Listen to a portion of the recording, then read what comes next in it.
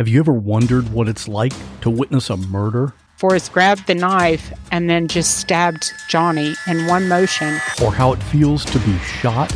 I was immediately hit by a barrage of bullets. Or how you would react if your spouse hired someone to kill you?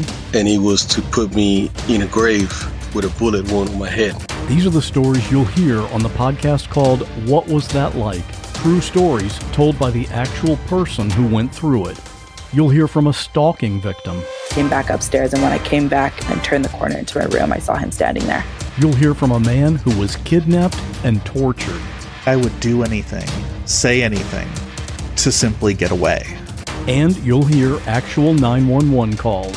Take a deep breath. Oh my God! Take a deep breath. Oh my God! Take a deep Oh my God! Real people in unreal situations. Search for What Was That Like on any podcast app or at whatwasthatlike.com. This podcast contains adult themes and language, and some of the things we discuss may be disturbing to some listeners. In this podcast, we discuss sexual assault, torture, race, and murder. Listener discretion is advised.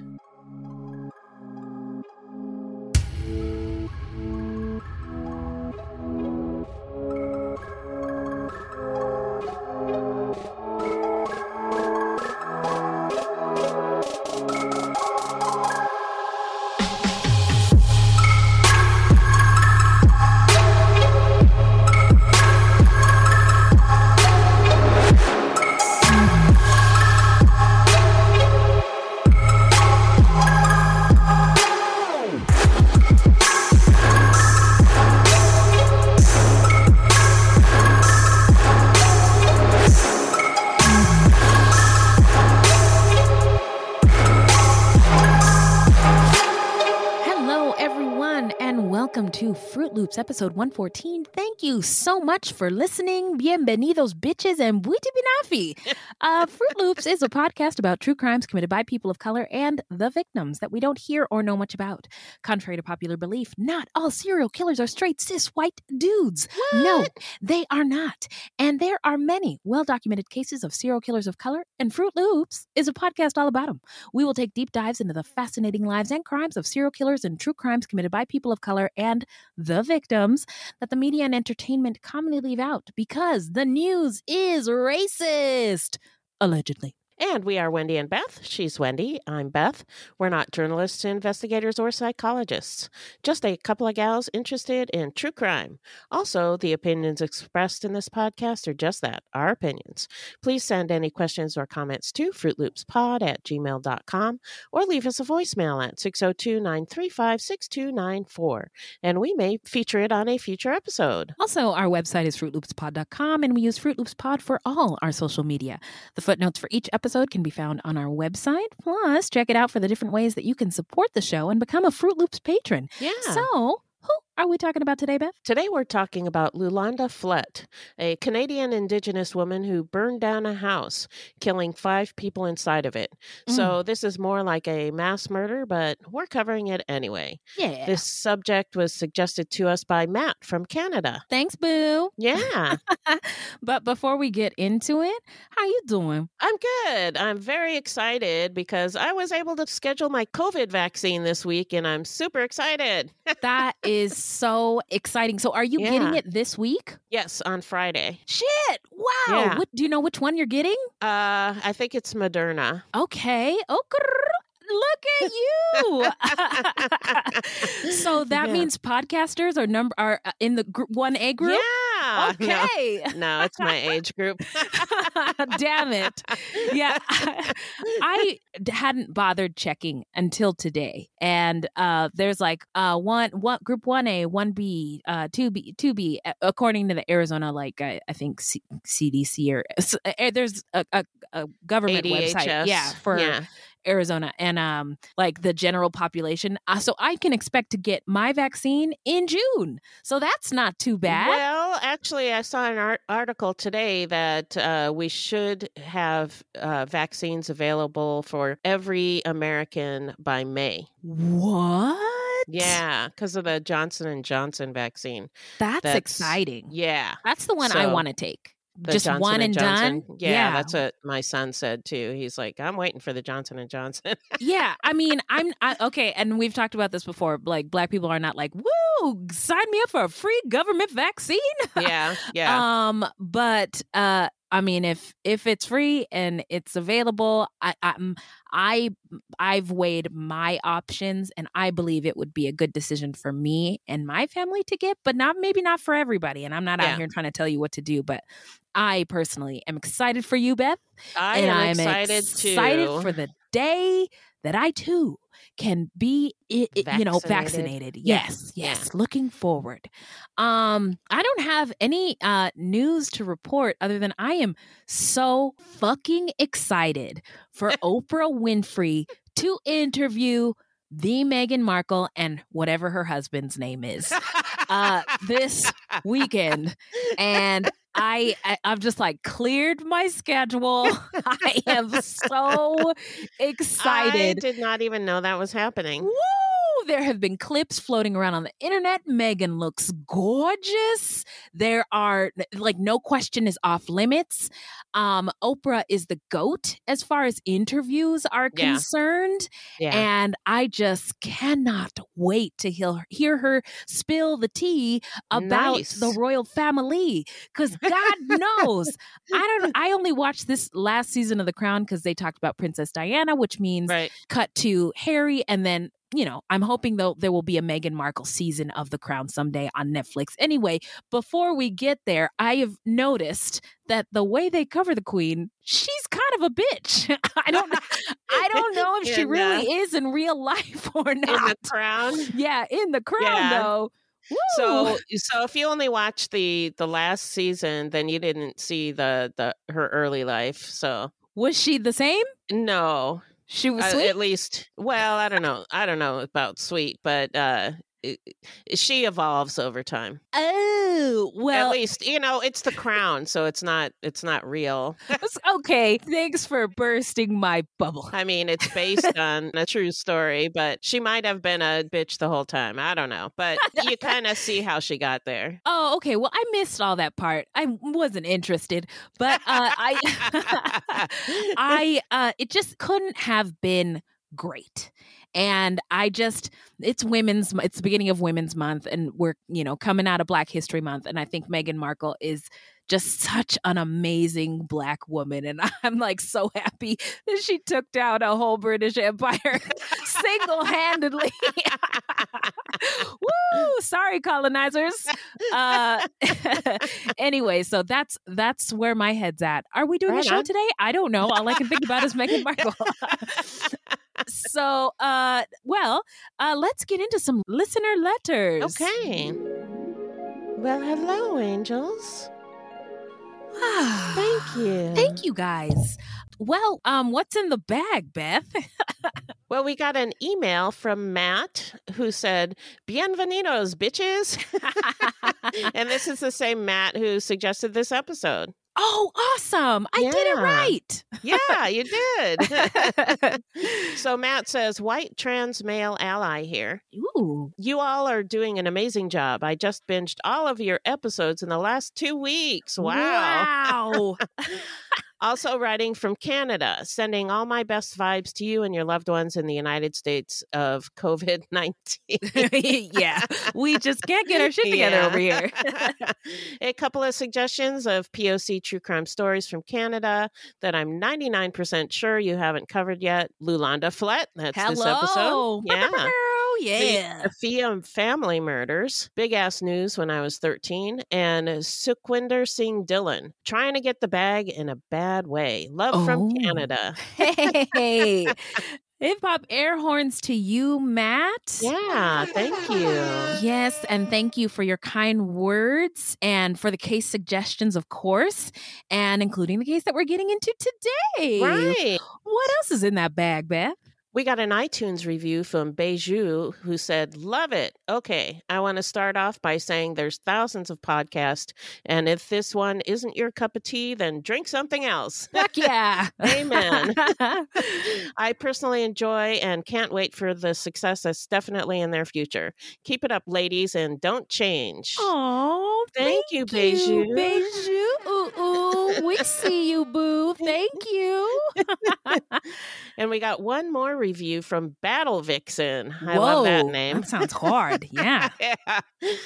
And they said, so different, so good. At first, I was like, why is there so much material on serial killers of color? But I was quickly taught my lesson on media bias and kept on listening. I am hooked. I loved how both Wendy and Beth go into the background of the area where the killers and the murders occur. And I even learned more about my hometown. Shout out to Louisiana peeps. Yeah. I also love that both ladies come from completely opposite backgrounds, but can give their opinions based on their individual perspectives. Thank you and keep up the great work. Thank you, Battle Vixen. Thank you. Oh my God. That is so kind. Yeah. God, that one really tugged at my heartstrings. Hang on, let me get a tissue.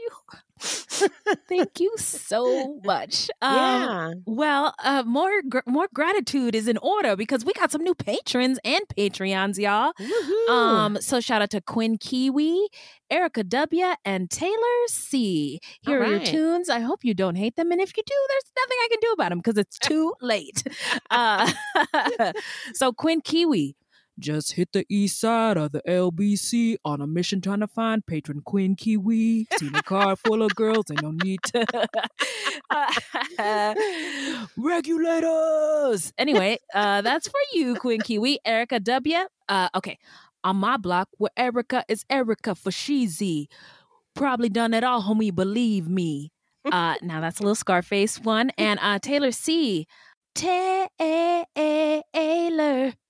You make me feel so good. You know you make me feel so good. You know you make me feel so good. That's what you do. Taylor.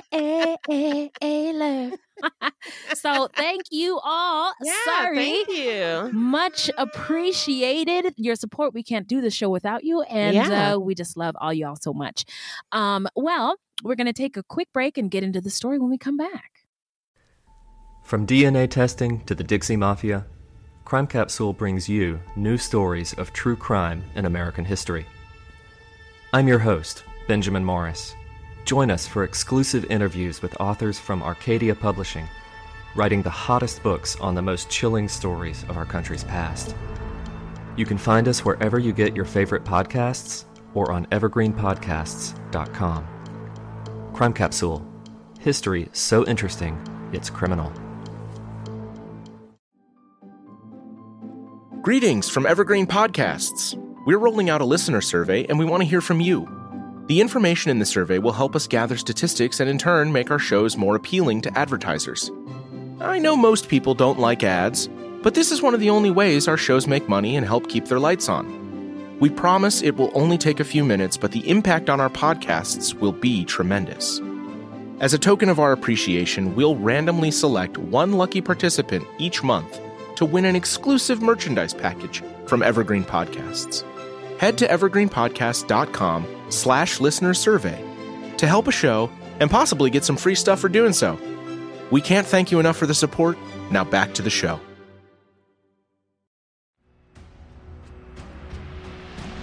My name is Bernadette, the host of Murderific True Crime Podcast. Murder plus horrific equals murderific. I cover some cases from the state of Maine in the United States and all over the world. Mass murders, domestic abuse, unsolved cases, serial killers, and mostly lesser-known subjects. We don't shy away from the details, but we do that with all respect. This isn't entertainment. These are real people's lives, and I'm here to tell their story. Join me for my Season 5 reboot, and together we will be executing podcasts one crime at a time. And we're back. Remind us, Beth, who is our subject today? Today we're talking about Lulanda Flett, a Canadian Indigenous woman from a remote First Nations reserve who killed 5 people in Winnipeg when she burned down a house. Yes, so now we're going to get into some stats. All right. So Lulanda was born in 1971 in Manitoba, Canada. In Winnipeg. Manitoba is the state. Okay, Manitoba is the state. Look. Or they call it a province. Manitoba province. There you go. Thank goodness Beth is here. There were 5 victims who died in the fire. Rest in power, kings and queens. Their names are Norman Darius Anderson, who was 22, Maureen Claire Harper, 54, Kenneth Bradley Monkman, 49, Dean James Strandon, 44, and Robert Curtis Lafort, age 56. This was just my thought when I did my research for the case, was that I thought the word victim is maybe a word that applies broadly in this case. When you hear about Lulanda's story, which we will get into, it's just sad all around. So, it is. Yeah. But let's get into the setting. Take us there, Beth. Well, Lulanda Flett grew up in St. Teresa Point, which is located about 400 miles or 600 kilometers northeast of Winnipeg, Manitoba, Canada, on the southern shore of Island Lake. St. Teresa Point is a remote Ojibwe Cree First Nation reserve. So a reserve is a land set aside by the Canadian government for use and occupancy of a First Nation group. In the U.S., we call them reservations, and they have sovereignty, even though they are limited by federal, state, and local law. But in Canada, the federal government has control over all reserves, which I did not know. I didn't either. That was a new one on me. Yeah. Reserves were created as part of the treaty-making process with First Nations peoples. But if a First Nation did not sign a treaty, guess what? Oh, wait. They asked nicely a second time? No. They were relocated to the reserve anyway. Oh, all right. Okay. In most cases, the Canadian government put First Nations reserves in remote locations. You know, the crap land the white folks didn't want. Over 80% of the reserves in Canada are considered remote because of the extreme distances from places where basic goods can be obtained. So they were minding their own business. Yeah. And then all of a sudden, man, God, we talk about the Indigenous land in every single episode, and it makes me so mad that they couldn't just be like left every time, alone. Yeah. And there's some things that we'll get into in the story that, I mean, these Indigenous people lived there for thousands of years, undisturbed, doing just fine. Yeah. And anyway, and St. Teresa Point is extremely remote, located on a peninsula on the southern shore of Island Lake. Island Lake has a subarctic climate with mild rainy summers and severely cold winters. Sounds not pleasant. The high in January is usually around 0 degrees Fahrenheit, and in July, about 73. The community is really only accessible by airplane. Locally, they get around using boats, roads, and winter ice roads, but to get out of the area, you're going to need a plane. St. Teresa Point First Nation is part of a larger community of people, including the First Nations communities of Wassagamak and Garden Hill, and the northern settlement of Island Lake. More than 5,400 people live in the area within a 25-mile radius. According to the 2011 census, St. Teresa Point had a population of 2,871, and there were 478 housing units within the community. St. Teresa Point is the largest and most populated of the 3 reserves on St. Teresa Point First Nation. Prior to colonization, the Indigenous people there lived a nomadic way of life in their search for food and fur-bearing animals for clothing. People from southern and northwest Manitoba would come together at Island Lake in the summer as a place to summer camp and to have gatherings. Treaty 5, also known as the Winnipeg Treaty, was signed in 1875 to 1876 by the federal government, Ojibwe peoples, and the Swampy Cree of Lake Winnipeg. Treaty 5 was signed by the Island Lake people on August 13th, 1909, but only with the people that were there at the time. The St. Teresa Point elders say that that the treaty people that came said that they would come back to finish the treaty with Island Lake, but they never came back. Surprise! Yeah. Shiesty. Yeah.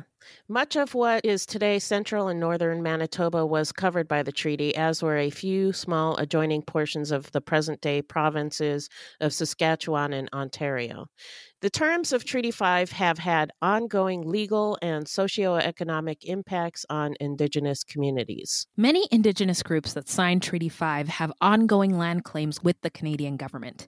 Another issue facing signatories of the Treaty 5 is that the land they live on is in extremely rural areas, making access to hospitals and resources very difficult.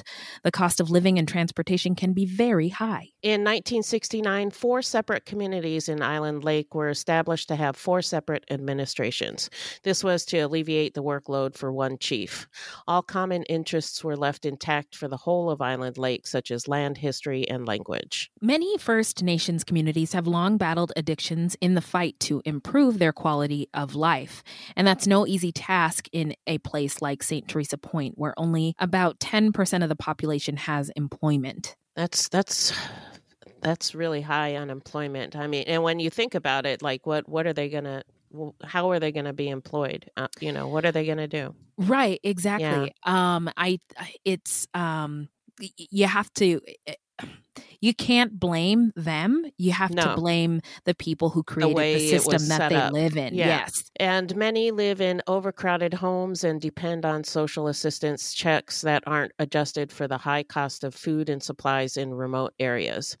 They're still dealing with the effects of intergenerational trauma dating back to colonialism in residential schools, and substance abuse has arisen out of a feeling of hopelessness.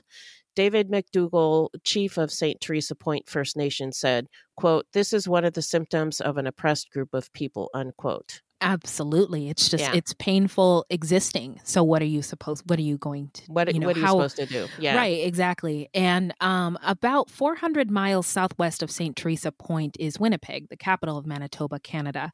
It is the most populous metropolitan area in central Canada and is the economic and cultural center of Manitoba. It's about 40 miles southwest of Lake Winnipeg and 60 miles north of the U.S. state of Minnesota. Winnipeg lies at the confluence of the Assiniboine and Red River of the North, a location now known as the Forks. This point was at the crossroads of canoe routes traveled by First Nations people before European contact, and the region was a trading center for Indigenous peoples long before the arrival of Europeans. Estimates of the date of first settlement in this area range from 11,500 years ago for a site southwest of the present city to 6,000 years ago at the Forks. So, yeah, they'd been there for thousands of years. Thousands of years, minding their own goddamn business. Yeah. And and another thing. People are like, Canadians are so nice, but their history is just as problematic as the United States. And America and Canada, I think, there's a real reckoning that needs to be had for the genocide and theft that has been committed on Indigenous people and gone unanswered for. And the problems are mounting up. And it's like, y'all can't just ignore this stuff, because guess what? COVID has exposed the disparities that exist in brown communities, Indigenous communities, but also these same problems, unemployment, lack of resources, lack of jobs, are affecting white people too. And these despair deaths are on the rise. That's deaths due to suicide, deaths due to substance use disorder and overdoses and things like that. And it's affecting white people. And now they're like, we need a ministry of loneliness, a ministry of feelings. Like, people are like, what do we do about all these sad people? Well, there's been sad people in this society for a long ass time. Yeah. You just didn't notice because they didn't look like you. Right. Anyway, I'm done. The rivers provided an extensive transportation network linking northern First Peoples with those to the south along the Missouri and Mississippi rivers.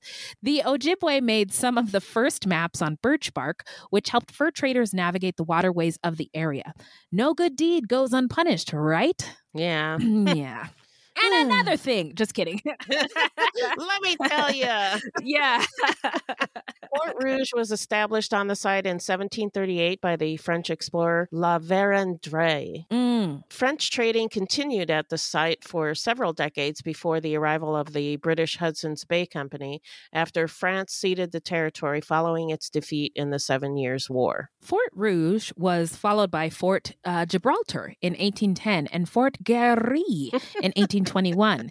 These, together with the Red River settlement founded in 1811-1812 by Scottish colonists, formed the nucleus of the new city of Winnipeg, the name of which was taken from the Lake Winnipeg and derived from the Cree words Winnipe, meaning murky water or muddy water. Many Frenchmen who were trappers married First Nations women. Their mixed-race children hunted, traded, and lived in the area. They gradually developed as an ethnicity now known as the Métis. Oh, that's interesting. It kind of reminds me of the word mestizo, how Spanish colonizers mixed with the indigenous peoples in Latin America. And we're just talking about somebody who was mestizo. Yeah, that was the guy who killed all those kids last week. Yeah, he was the worst. I don't want to talk about him anymore. Okay, moving along. The arrival of 1885 of the Canadian Pacific, the first Canadian transcontinental railroad, led to Winnipeg's becoming the major grain market and warehousing and distributing point for the prairie provinces. It has remained the headquarters of the Canadian grain industry, known as the Gateway to the West. Winnipeg is a railway and transportation hub with a diversified economy. However, Gateway to the West, it's a cute name, but names like that really bother me because it completely ignores the genocide and terrible things else, that occurred. But it's so cute. It is so cute. Get out of here. So now we're going to get into Lulanda Flet's early life. What do you got, Beth? Lulanda Lynn Flet, born Lulanda Lynn Harper, is the second youngest of 6 siblings. A 7th died as an infant. She was born in 1971. Unfortunately, we don't know her exact birth date.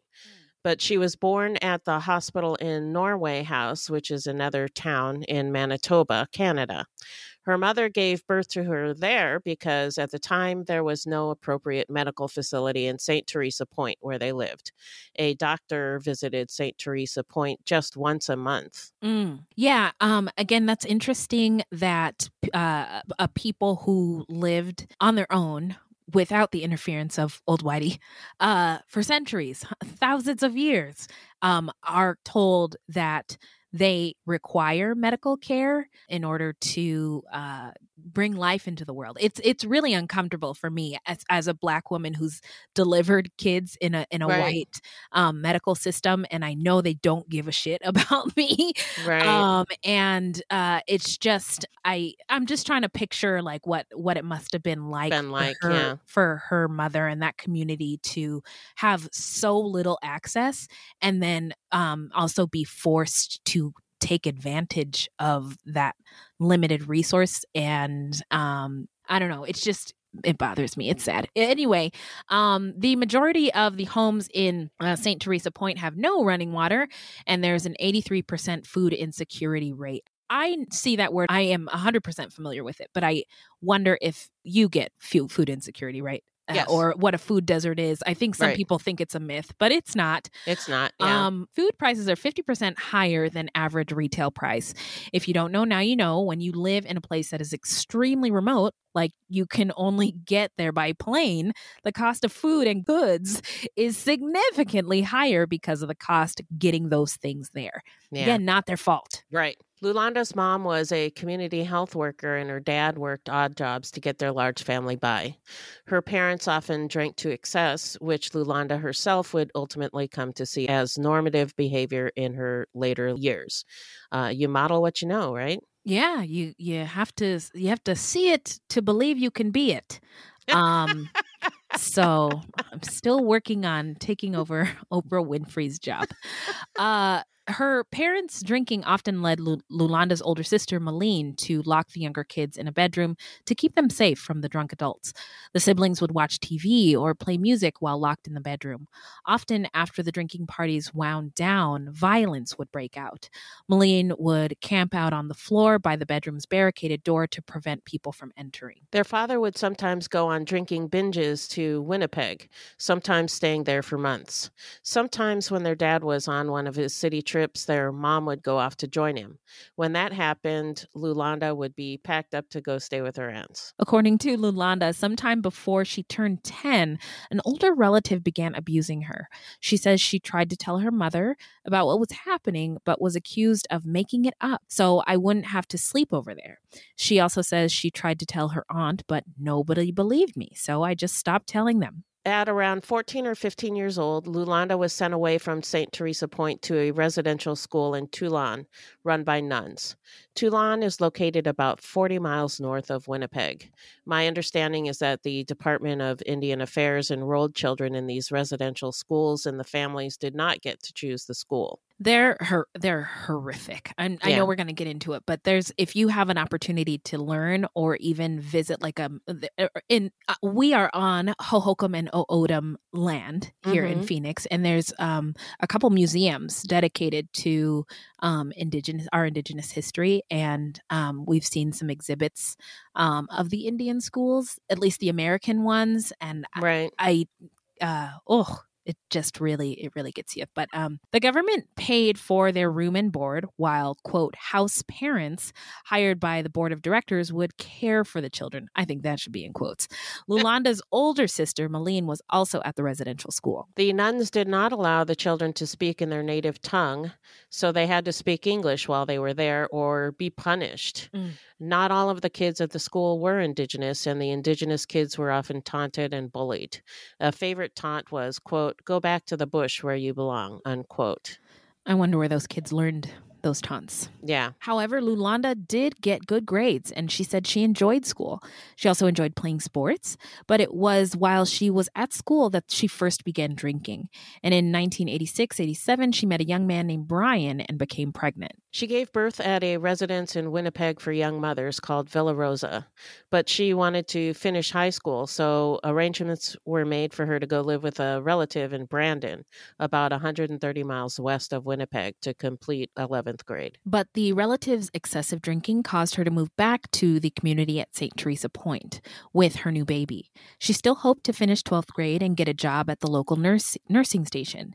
But according to Lulanda, I had no time for myself. I always had a baby. In 2008, then Canadian Prime Minister Stephen Harper stood up at the House of Commons to apologize to the survivors of residential schools for a sad chapter in Canada's history, a period of more than a century ending in the 1990s, during which the federal government took tens of thousands of Indigenous children from their families and forced them to attend institutions. There, they were stripped of their language, tradition, spirituality, and culture in an attempt to assimilate them into the settler society. Most of the residential schools were operated jointly by the federal government and Anglican, Roman, Catholic, Presbyterian, Methodist, and United churches.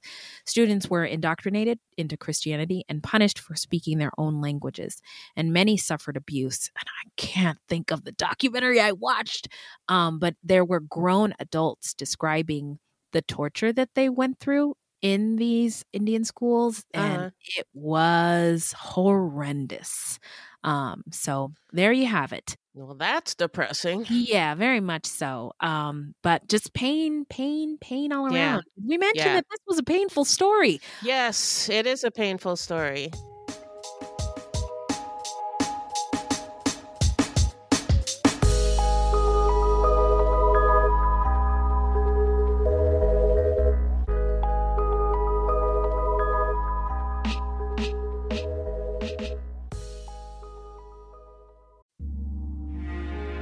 Ohio is a land of mystery, from missing shipwrecks and lost treasure beneath her surface to strange phenomenon slicing through her skies. From myths that have evolved around historic events and people to the unsolved murders and disappearances that keep her communities wondering what happened. Find Ohio Mysteries on your favorite podcast app, and let's explore the inexplicable. OhioMysteries.com.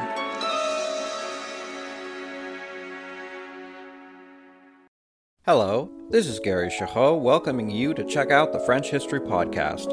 Our main show covers the history of France from the first humans until present. If you liked Mike Duncan's The History of Rome and wanted a similar program covering the land of beauty, culture, and love, we are exactly that.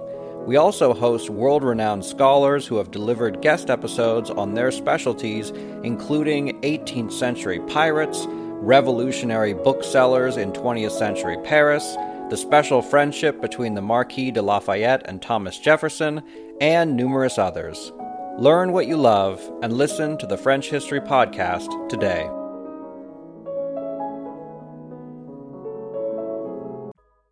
So now we're going to get into the timeline. What do you got, Beth? At the age of 18, Flett met her husband-to-be, someone who has only been identified as B. The couple went on to have 4 children, so a total of 5. Okay. By the time she was 22, Flett and B had married, and they were living at his parents' home in Garden Hill First Nation. According to her sister, she was an active and supportive parent to her children, but her life started to go bad. According to Flett, her husband began insisting that she drink with him, that he forced her to do so. Flett and her husband would drink, quote, super juice, unquote, a homemade brew made with super yeast bought at brewing stores, which is then mixed with sugar and water and allowed to ferment. The yeast can produce more potent alcohol than regular yeast in just a few days of fermentation. 1 pouch of super yeast can make 25 liters of super juice in just a couple of days. So it's cheap, quick, and easy. Sorry, I was just jotting this down. I'm just kidding. I'm on my recovery journey, everybody. Yeah, no. No. What? But a year ago, I would have been super yeast. Okay, now how do I get that? How do I make that? Where's the recipe? Excuse me? Just a few days, huh? Okay. The Island Lake area, which is a dry community, was plagued with problems involving super juice at the time. Bobby Manias, a regional youth advisor for Assembly for Manitoba Chiefs, once commented, quote, "There's been a high rate of violence involving super juice with young people of the 4 Island Lake communities," end quote. And several people became ill and required hospitalization after drinking super juice. Chris Sigurdsson, an attorney who had been working in northern Manitoba communities for nearly 20 years, said, quote, "You're looking at places that don't have proper running water. There's very high unemployment. It's isolated. All of those factors are going to play into addictions and substance abuse," unquote. Yeah, I couldn't have said it any better myself. Who's this Sigurdsson person? Give him an award. Because that's the nail on the head. So what do we do about the pain? Yeah. Like, what do we do to fix those things? Because but we need to. We need to. Can Kamala Harris save this too? I'm assuming she's going to save Meghan everything. Markle. Can Megan, can you save us? So Darren Winsey, a mental health therapist who worked with the federal government in Northern First Nations communities, said when they drink this, it seems that there's a much higher propensity for these people to become blacked out. And when they black out, anything can happen. People would black out on the quick fermenting homebrew and often couldn't remember what they did. Blackouts are, no fun. Scary. Yeah. Homebrew has always been an issue on reserves, but brews made with regular bread makers' yeast weren't as powerful. Band councils on Manitoba's north tried to ban super yeast in their dry communities, but it's easy to bring in and the RCMP can't seize it because it's a legal product. Are those the Canadian police who Yes. with hats? Okay. Royal Canadian, I don't know what the MP is, something police. The guys who wear the Pharrell hats. Yes. I know. I'm familiar. We just talked about this. They're trying to police or punish the behavior and not get to the root of the problem, right? Yeah. Banning the substance doesn't change Not the gonna pain that's there or the change problems anything. that are Yeah. within the communities. Police had a difficult task combating super juice because it's made with a legal product. And they recognize that finding someone for drinking in a dry community often takes money away from families who are struggling to make ends meet in places that lack basic infrastructure, including proper housing and plumbing. Okay, it's a start. According to Flett, her husband not only insisted that she drink with him, but that she also smoke weed and later crack cocaine with him. They'd smoke cannabis almost daily and come home from work over lunch to get high, she said. According to Flett, B became very abusive.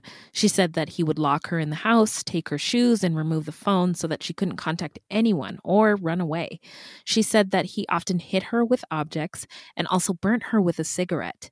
They used to call me raccoon eyes, she said, because of the bruising. Flett also says that he cheated on her and that he couldn't keep a job. At one point, he assaulted her and then dragged her across a patch of rough ground. He was charged and served 6 months in lockup. When he got out and returned home, the violence continued and it was worse. It became a cycle. She kept going back to him. He'd apologize and convince her he'd never do it again. According to Flett, her in-laws were not helpful. They told her that the violence was her fault. No, they didn't. And Flett's kids began begging her not to go back to B. They said he was going to kill me one day, Flett said. She and B eventually did separate. He left for Thompson, a town almost 500 miles north of Winnipeg. She stayed in St. Teresa Point. Somehow, throughout all of this chaos, Flett worked at the community store and managed to get certificates in home care support work and first aid. So that's good for her. Pretty amazing. That is right on. In 2009, having never claimed any federal benefits for her kids, Flett received a $14,000 child benefits check, and they moved to Winnipeg. That year, Flett started dating C, who was 36 and from her community. Again, we don't know his name, and all the articles just refer to him as C. But they met while he was on a drinking trip to the city. For Lulanda, this was the best relationship she had ever known. She said, quote, "He never hit me, he never abused me, and he was always there for me," unquote. For a time, the two were inseparable, spending all their time together. Man, just that quote is really, really gets to you, you know? Yeah. She sees that as good. Yeah, that he never hit me, so it must be good. Yeah. Although I'm laughing, but it's not funny. No, and that's I think that's what's so uncomfortable about it, right? Is not an easy pair of shoes to walk in. Easy life. Yeah. Although Flett returned to St. Teresa Point for a time to help fix up her mom's home, she eventually went back to Winnipeg to be with C. C had his own troubles with alcohol. He'd panhandle or borrow cash from a relative to get by. Eventually, he was living off Flett's money. When the money ran out, Flett survived on family and friends as she had no real address. C and Flett were then both on welfare and were drinking constantly. She tried to quit, prompting hospitalizations for alcohol withdrawal. Flett would then relapse to stifle emotional pain, and because she was always around others who were drinking. And even though her kids begged her to, quote, "take it easy," she never saw the drinking as a real problem. The way she grew up, she saw the drinking and the hospitalizations as normal. Yeah, and I think you said it really. You mentioned intergenerational trauma. Yeah.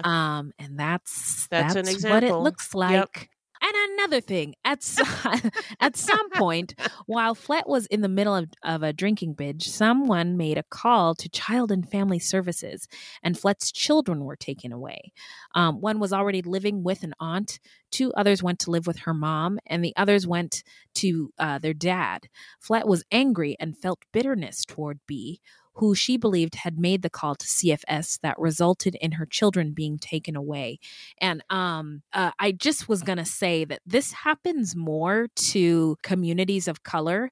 The government just swoops in. Yeah. I know it does happen to white families sometimes. If a kid goes into the ER and has like, what's this fractured bone from? That I know that they question lots of people, but it seems like it's easier for for these systems with white supremacist roots to come in and just destroy or come in and take away children from their families and not even really give it a second thought. Right. I do understand, though, that this was trauma for the children and for Lulanda, but I think maybe it could have been handled differently. That's all. Yeah, that she needed help. Exactly. The alcohol abuse escalated even more after the kids were taken away. Quote, "I was lonely and depressed. I was angry at myself. I didn't care about myself," Flett said. Mm-hmm. She was drinking up to a 26-ounce bottle of liquor daily. She'd be hospitalized and get a Valium prescription to ease the symptoms upon discharge. Resuming her drinking habit was, quote, "virtually immediate," unquote. That withdrawal is a fucking bitch. I've heard. I don't have that problem, but I know some people have to be hospitalized because of the symptoms of getting off of alcohol. Like it can kill you. Exactly. Yeah. And I guess it's the only, like, you will think you will die of opiate withdrawal. You think you can die of a panic attack. Alcohol withdrawal is the only it actually drug that will you. Actually kill you when you get off of it. Right. So it can be dangerous, which, I mean, the hospitalization makes sense, but your heart rate is out of control. Your thoughts are out of control. You can hallucinate, tremors, skin crawling, sweats. Your bowels are out of whack. It's just it's challenging. Yeah, it's awful.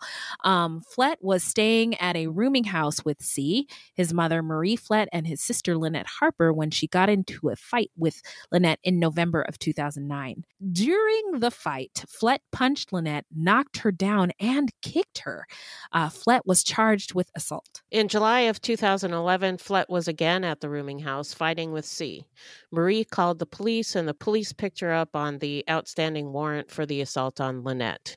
This made Flett angry, and she blamed Marie. Around July 12th, 2011, Flett was released from the remand center where she'd been after she was arrested on the warrant. Flett had been ordered by the courts to stay away from Lynette Harper, and she was no longer allowed at the rooming house, which also made her angry and homeless. Like, you're taking, you're making it worse. Like, there's no place for her to go. On the night of July 15th and 16th, 2011, Flett got into a fight with C. She remembers this, but doesn't remember what the fight was about. But she apparently told him during the fight that she was going to burn his mother's house down. In the early hours of July 16th, a woman was seen using an accelerant to set fire to a couch on the front porch of the rooming house before fleeing the scene.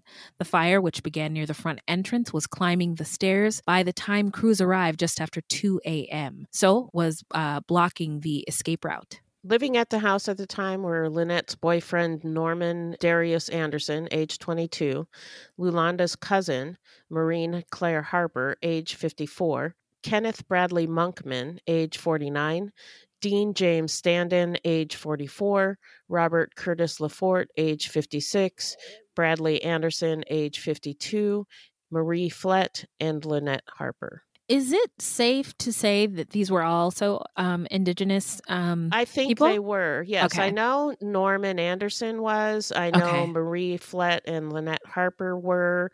Marie Claire Harper was Lulanda's cousin. So I think they probably all were Indigenous people, yeah. Okay. Lynette and her mother Marie had just gone to bed when Lynette said she heard crackling. She got up and saw flames under the door of her main floor bedroom. She woke her mom and they ran out of the building. According to Lynette, quote, "I was screaming, 'Norman, Norman!' I thought he was going to make it out," unquote. She said police held her back from running back inside to get him. Firefighters entered through the back after finding the front engulfed in flames.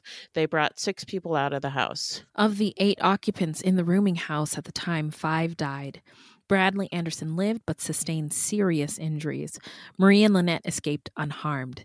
The mother and daughter said everyone killed in the blaze were their friends. So now we're going to get into the investigation and the arrest. Hit it, Beth. Flett was arrested in a bar on Main Street about 14 hours after the fire started. And none of the articles that I read explained how they knew it was her and found her. But I suspect, her boyfriend, C, she told him that she was going to burn his mom's house down, and then it got burned down. So yeah, he probably knew that it was her, and they went looking for her. But we don't really know. Yeah. She had to be told about what she did and the extent of harm done by the officers who interviewed her. She didn't remember any of it. Flett was originally charged with 5 counts of first-degree murder. The charges were later reduced to manslaughter after prosecutors concluded Flett's level of intoxication prevented her from forming the intent to commit murder. So now we're going to talk about the trial. A Gladue report was prepared for the trial. A Gladue report is a type of pre-sentencing and bail hearing report that a Canadian court can request when considering sentencing an offender of Aboriginal background. Gladue is also a sentencing principle which recognizes the Aboriginal peoples face racism and systemic discrimination in and out of the criminal law system. Really? And attempts to deal with the crisis of overrepresentation and inequities of Aboriginal peoples in custody. What? America! Take notes. Yeah. Wow. I'm sorry. I'm shocked at how forward and kind of fair this feels. Yeah, wow. I know. Gladue instructs judges when sentencing or setting bail to consider, quote, all available sanctions other than imprisonment that are reasonable in the circumstances, with particular attention to the circumstances of Aboriginal offenders, unquote. I just cannot believe this. Yeah, I know. Wow, a number of socioeconomic factors face Indigenous Canadians. These problems stem from the generational effects of colonization, including displacement and the residential school system. Social, economic, and political issues such as drug and alcohol abuse, poverty, unemployment, and the loss of cultural identity have also been cited. Governmental policies and laws often leave these communities impoverished and disadvantaged in society. These Gladue reports contain recommendations to the court about what an appropriate sentence might be, and include information about the Aboriginal person's background, such as history regarding residential schools, child welfare removal, physical or sexual abuse, underlying developmental or health and mental health issues. I'm still shocked. I'm sorry. Stunned. In addition to the Gladue report, a psychological report was prepared for Flett by Dr. Kent Summers. In it, he outlined the effect of the history of colonization on Miss Flett's community of origin and her personally. All right. This is... Are you dead? I'm dead. My spirit has resurrected, and that's who's continuing this podcast. Wow. Wow. In Dr. Summers' report, he said, quote, the difficulties of St. Teresa Point as reflected in the statistics she has provided is a stark reminder of the very painful past of our country's first inhabitants and how the effects of that past continue today. I am particularly struck by the observation that confinement to rural reserves and confinement to economically disadvantaged neighborhoods in urban centers lead to the same results in the negative life experiences of Indigenous people, unquote. Wow. Are you double dead? I want to weep. Yeah. I can't. Wow. Flett now realized the power alcohol had over her life. It was all about the drinking. That's how I ended up here, Flett told Dr. Summers. Dr. Summers made several findings about her psychological makeup and abilities, ultimately concluding she's a vulnerable individual who has serious intellectual deficits and only modest internal controls to help herself manage her behavior. But also emotions. He left that part. But he said her focus on her own needs and interests over those of others is not a reflection of callous self-interest. It is an expression of her limited capacity for anticipating others' needs or reactions while being, in comparison, acutely aware of her own hurt, fear, and perceived options. In other words, Flett had intellectual challenges and a limited capacity for anticipating others' needs or reactions. Summers concluded that she needed help and that she is not a psychopath. He found no compelling evidence of psychopathy in her. That is, no display of traits suggesting exaggerated self-importance, callous lack of empathy for others, multiple and versatile patterns of offending, nor frank manipulations of others. He noted, however, that several historical factors associated with Flett's offending risk. These were unabated substance abuse with no intervention, chronic domestic abuse with physical injuries, emotional neglect, sexual abuse which persisted despite having tried to report it, disrupted schooling, no interventions, no treatment for mental health issues in the past. Flett pled guilty to 5 counts of manslaughter and 1 count of arson while reckless. At sentencing, she cried. "I never meant for this to happen," she said. "Every night I cry myself to sleep knowing I can't change what happened. I never thought alcohol could cause so much trouble. None of this would have happened if I didn't drink alcohol." The court accepted that Flett's heavy drinking and reduced intellectual capacity were factors that helped explain her actions. However, they did not excuse her actions. She was still capable of appreciating that something bad could happen as a result of setting the fire. The court sentenced Flett to life imprisonment on each count of manslaughter, to be served concurrently, and 6 months concurrent for the charge of arson while reckless. According to the court, her cognitive deficits would require her to be subject to supervision for the rest of her life in order to ensure the safety of the community and herself, meaning that if Flett gets paroled, she will always be supervised in the community as part of a life sentence. The judge said she considered all of Flett's cognitive challenges and difficulties in life. However, she also believed Flett intended to cause harm to the 2 women in the fire, even if she didn't intend the full catastrophic consequences of her actions. Flett sobbed as she was led out of the courtroom, handcuffed and feet shackled. In 2014, Flett appealed her life sentence, but the court dismissed her appeal, finding that the sentence was neither harsh nor excessive, considering her acts of deliberate arson resulted in multiple deaths, as well as significant mental anguish to the victims who escaped. So now we're going to get into where are they now? After the fire in July of 2011, about 70 people gathered outside the charred Winnipeg rooming house and left behind teddy bears in remembrance of 5 people killed in one of the worst fires in the city's history. Relatives, friends, and some uniformed police officers attended a memorial service outside the home. Marie Anderson, the mother of Norman Anderson, who died in the horrible blaze, wrote Flett a letter. "I often think about you," she said, "and wonder how you must be feeling. I'm writing you this letter to let you know I am not mad or angry with you and that I love you even though I never met you. It is really hard for me to think about this person that I love so much that was taken away from me so suddenly. I pray that things will go well for you in court, and I do not want to lay charges, but it's not up to me to make that decision. I want you to know I want to put this behind me and move on with my life. God bless you and take care." That's amazing. Mm-hmm. Yeah. Lynette Harper is not so understanding. Quote, "She took so many lives and ruined so many families," said Harper. She said she will not forgive Lulanda Flett for what she did. Evelyn Laforte's 56-year-old son, Robert, died in the fire. She said she had mixed emotions about the verdict. "I realize nothing can bring my son back," said Laforte. "So I guess the justice system has done what they can." She described Robert as a kind person who never had much in life. She added she didn't think she'll ever have closure. Quote, "Any mother that loses a child knows the heartache," unquote. A life sentence in Canada means that the prisoner is eligible for parole after 7 years.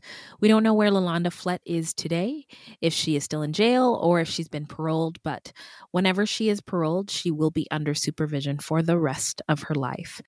So now we're going to get into our takeaways and what we think made Lulanda snap.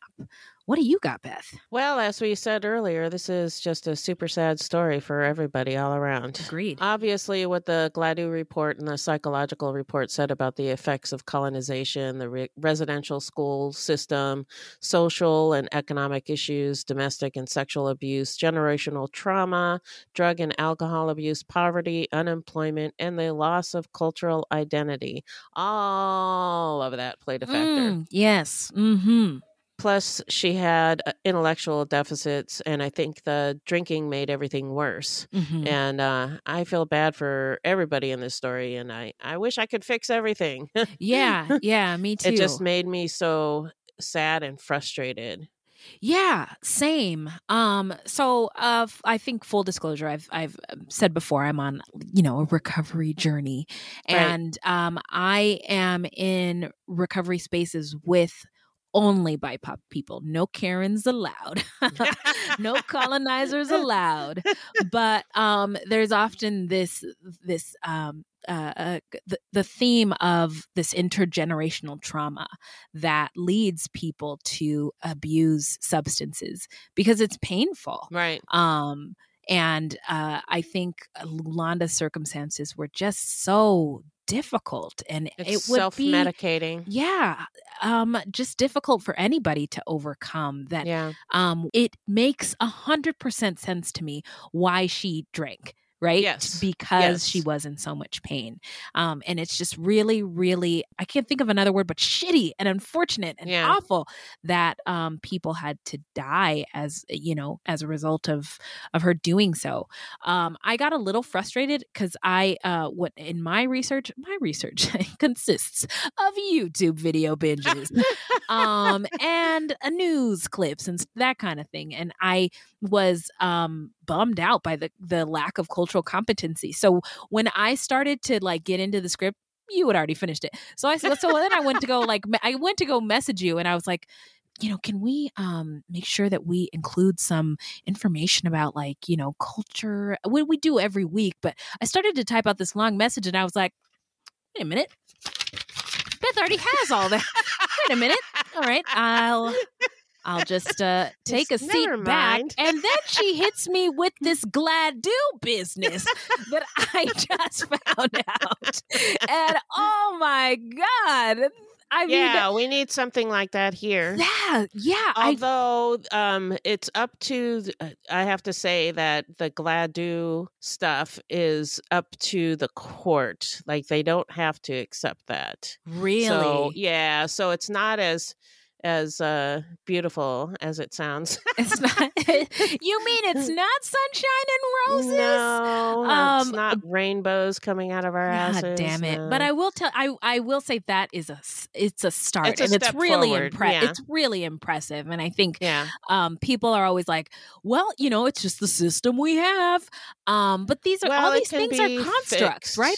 They're made. They're man-made, and they can be fixed. They can be torn down. And I think this Glad-Do business is an example of that. And I am just I agree. Oh my God. That I think is the one silver lining of the story. The Glad-Do report. Yeah.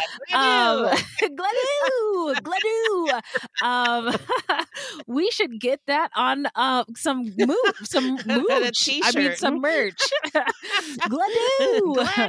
With an exclamation point. Yeah. But I mean, Canada Fruit Loops gang, if the Glad-Do thing is problematic, let us know before we start slapping it on stuff. Yeah, because right now it sounds really, really awesome.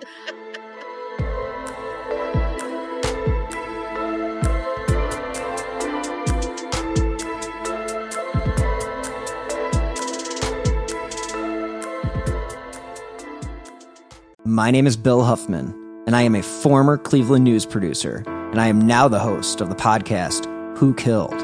I began the show focusing on the unsolved murder of Amy Mihaljevic, and now each week I explore a different case with a focus on some of the victims who don't get the attention they deserve. I have a deep catalog of over 225 episodes, so there is a guarantee there will be something for you. Who Killed is an evergreen podcasts, killer podcasts, and slow burn media production. Subscribe today wherever you get your favorite shows. So now we're going to get into how not to get murdered. So, if you love true crime and you don't want to die, here's a tip for you. This segment is not intended to be victim blaming. We thought of this segment because I read somewhere that a lot of people listen to true crime because they want to know what they can do to be safer. This is not meant to blame the victims. It's just learning from other people's experiences. Sometimes we have no suggestions for a particular episode and we'll just offer up generic tips. So I just wanted to shout out a bunch of domestic violence and substance use assistance and mental health assistance for people in general, but also just for BIPOC, Black, Indigenous people of color, and LGBTQ folks. Nice. Because don't let white supremacy fuck up your healing. Amen. So I will put links to these in the show notes on our website, but just wanted to shout out for substance use and abuse, SAMHSA, the national helpline is 1-800-662-HELP, and you can go to samhsa.gov.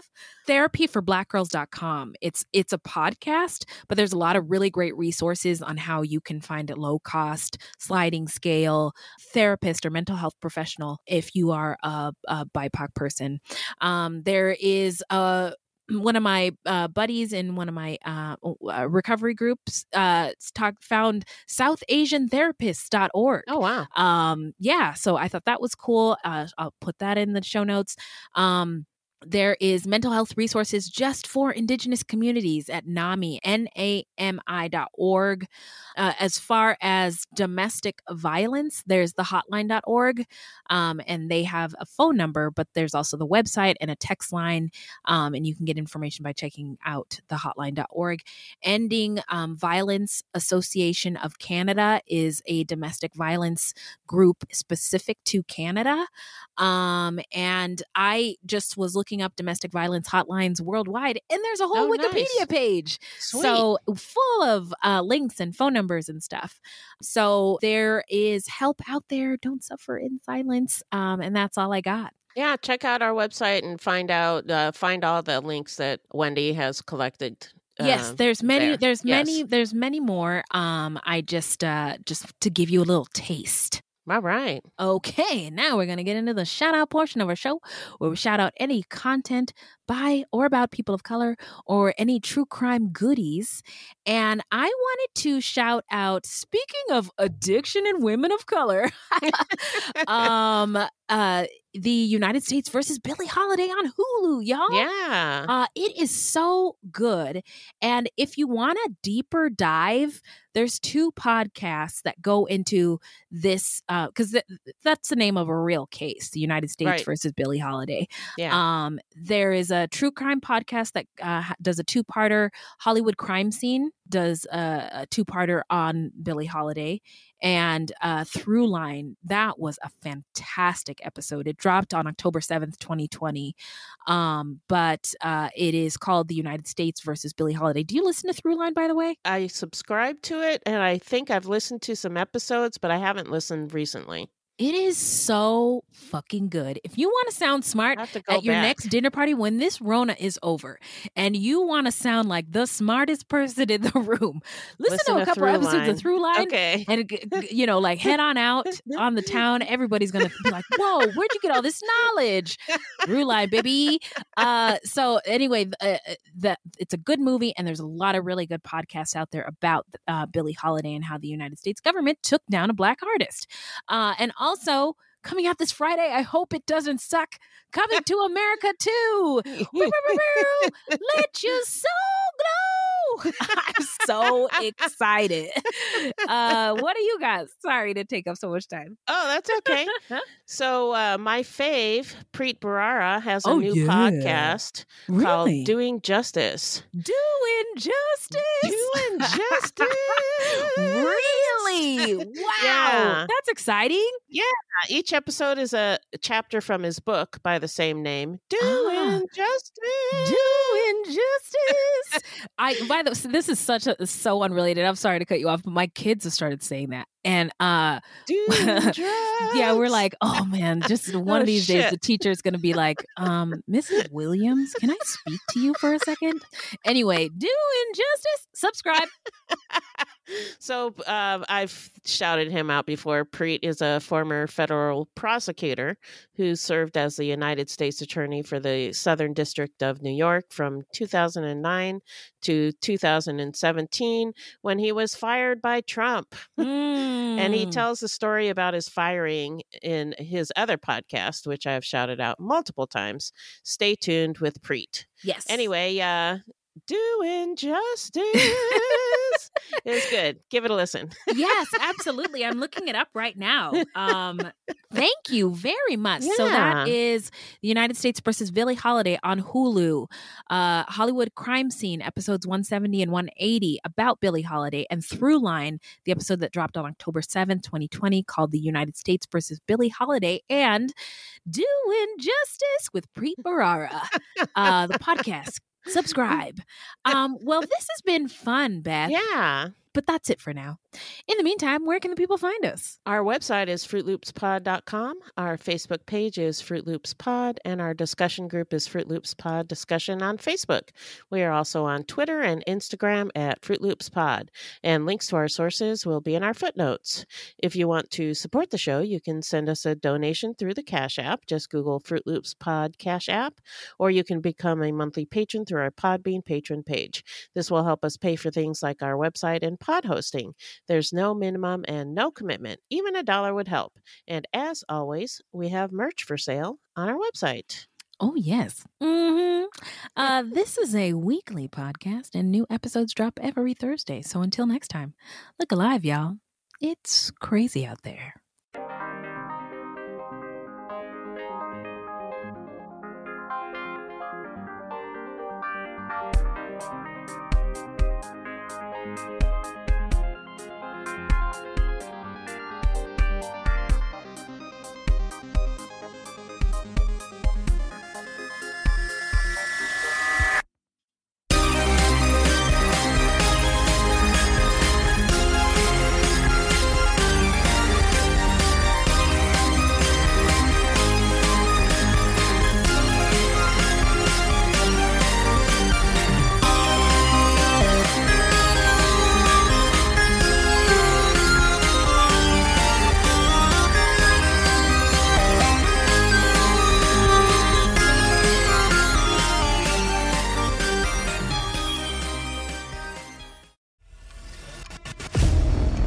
Hours ago, I found out the person that I'd been dating and seeing for the last 6 months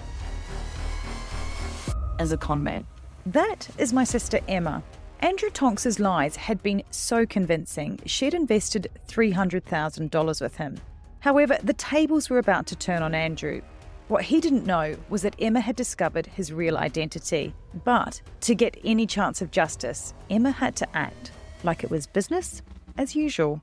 Coming up in this series, and that's when murder, all this stuff goes through my mind. I'm really, really scared. I'm assuming Sarah has watched too much Netflix and figures I've been defrauding you. Couldn't be further from the truth. That's what this was, a real-life story that seems so unbelievable, but it was actually true. A true story that all starts with one simple swipe to the right. I'm Sarah Ferris. And I'm Emma Ferris, and this is my story, Conning the Con.